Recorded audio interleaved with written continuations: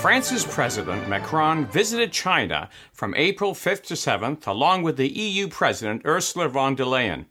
On the trip out, two French journalists interviewed Macron on France's version of Air Force One. The interview proved to be quite revealing about France's foreign policy. Macron spoke about his policy of Europe's strategic autonomy from the USA. He specifically identified Europe's involvement in the escalating China-Taiwan situation. He compared it to Ukraine, stating, "Europeans cannot resolve the crisis in Ukraine. How can we credibly say on Taiwan, watch out, if you do something wrong, we will be there? If you really want to increase tension, that's the way to do it," he said. Now, he cautioned Europe in following America's lead on Taiwan, stating the paradox would be that, overcome with panic, we believe we are just Americans' followers. The question Europeans need to answer, he said, is it in our interest to accelerate a crisis on Taiwan? No. The worst thing would be to think that we Europeans must be followers on this topic and take our cue from the US's agenda and a Chinese overreaction. Well, Politico reported that Macron also argued that Europe has increased its dependency on the US for weapons and energy and must now focus on boosting European defense industries.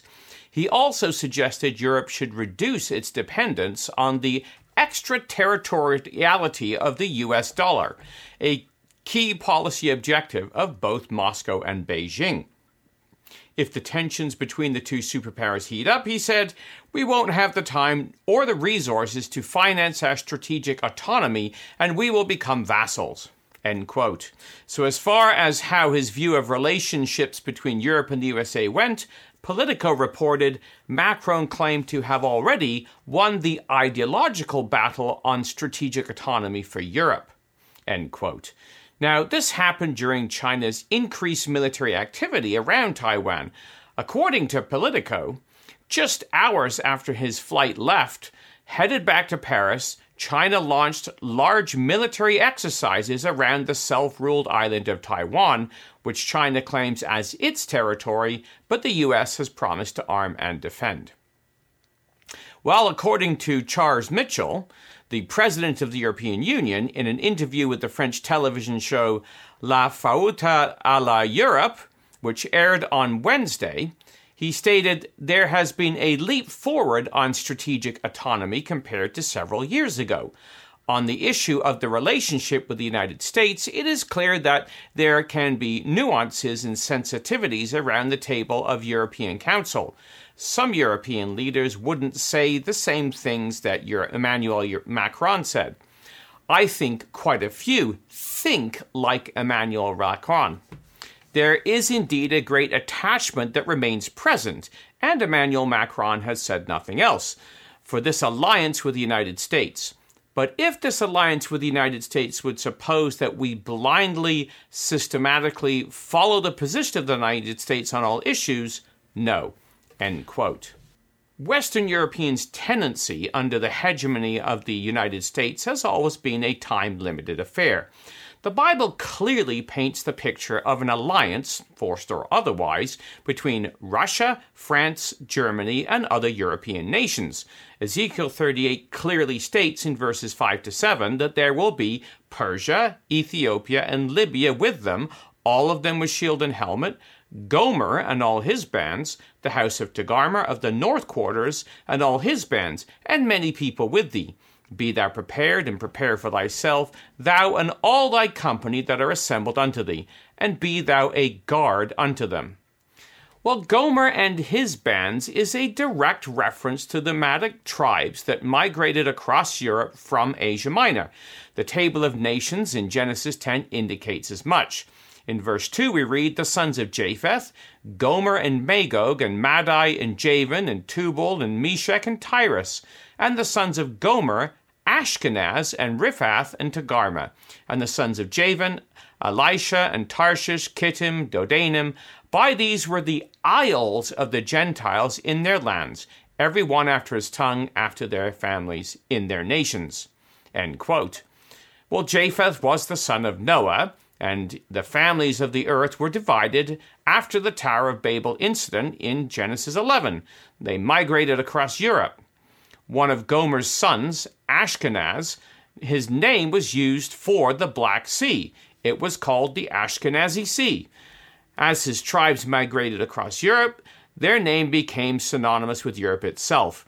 European Jews were called Ashkenazi Jews, and Genesis tells us that these nations settled in the islands of the Gentiles. Now, Edward Wells relates, colonies which come from the nation of Gomer, in the process of time, spread themselves further and further and settled themselves in several parts of Europe. This colony, spreading themselves till by new colonies further westward, came along the Danube, settled themselves in the country, which from them has been called Germany. Out of Germany, the descendants of Gomer spread themselves into Gaul or France." End quote. Well, some modern revisionist historians reject the ancient historians and reverse the migration, claiming the Gomerites or Gallic peoples migrated from the west coast of Europe to Asia Minor and settled in Galatia. But this violates the Genesis record and can be dismissed. Gomer and all his bands referred to the Western European theater dominated by Germany and France. These nations are to comprise some of the many people with thee. Therefore, a shift in hegemony has to take place that moves France and Germany away from the USA and the UK into Russia's domain. Now, one of the suggestions Macron made was that Europe should reduce its dependence on the extraterritoriality of the US dollar. This was why the European Union created its own currency in the first place back in 1991, to reduce America's influence. Well, both China and Russia have been moving away from U.S. currency reserves. Macron's statement is in keeping with their policy. The Russian finance ministry reported that its foreign reserves surged to over $600 billion. This comes after nearly 60% of their 643 U.S. reserves were frozen following Russian invasion of Ukraine. Well, the special drawing rights, or SDR, with the IMF, foreign currency, and gold holdings make up Russia's foreign exchange reserves now. According to the Indian Times, several countries, including China, Russia, India, and Brazil, are increasingly trading oil and energy in local currencies, ditching the dollar. If key countries like Saudi Arabia join, the collapse of the petrodollar first, and subsequently the dollar, cannot be completely ruled out. The financial world is in constant state of turmoil. The OPEC Plus group, including Russia, Saudi Arabia, Iraq, and Kuwait, have announced they are cutting their outputs again, and this is sending oil prices soaring. According to the Moscow Times headline, Russian oil export hit a 3-year high in March, despite revenue drop. The article went on to state, the IAE said total oil shipments from Russia had risen by 600,000 barrels per day to 8.1 million barrels per day last month, end quote. Well, China and India have largely replaced Western markets in purchasing Russian oil. With the rise in prices, this will help Russia fund its war with Ukraine.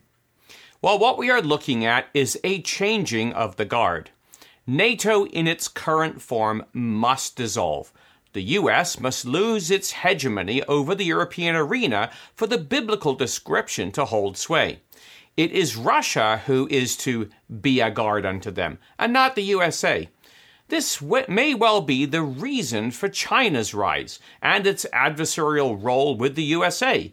It might be to drive a wedge between the US and Europe, as Europe doesn't want to be pulled into a conflict that is more about the US world dominancy than anything else. As Russia moves closer to victory in Ukraine, France and Germany are looking to distance themselves from the USA. Macron has been leading the charge. Remember back to the interview he held in 2019 with The Economist, where he described NATO as experienced brain death? He also insisted on offering Putin security guarantees after the invasion of Europe, wanting to placate the Russian bear. Now, according to Politico, France is no leader when it comes to supporting Ukraine. According to data compiled by the Kyle Institute for World Economy, as of late February, France was ranked 10th in terms of its overall aid commitments to Ukraine, behind Norway and the Netherlands, and 23rd when the aid was measured as a share of gross domestic product.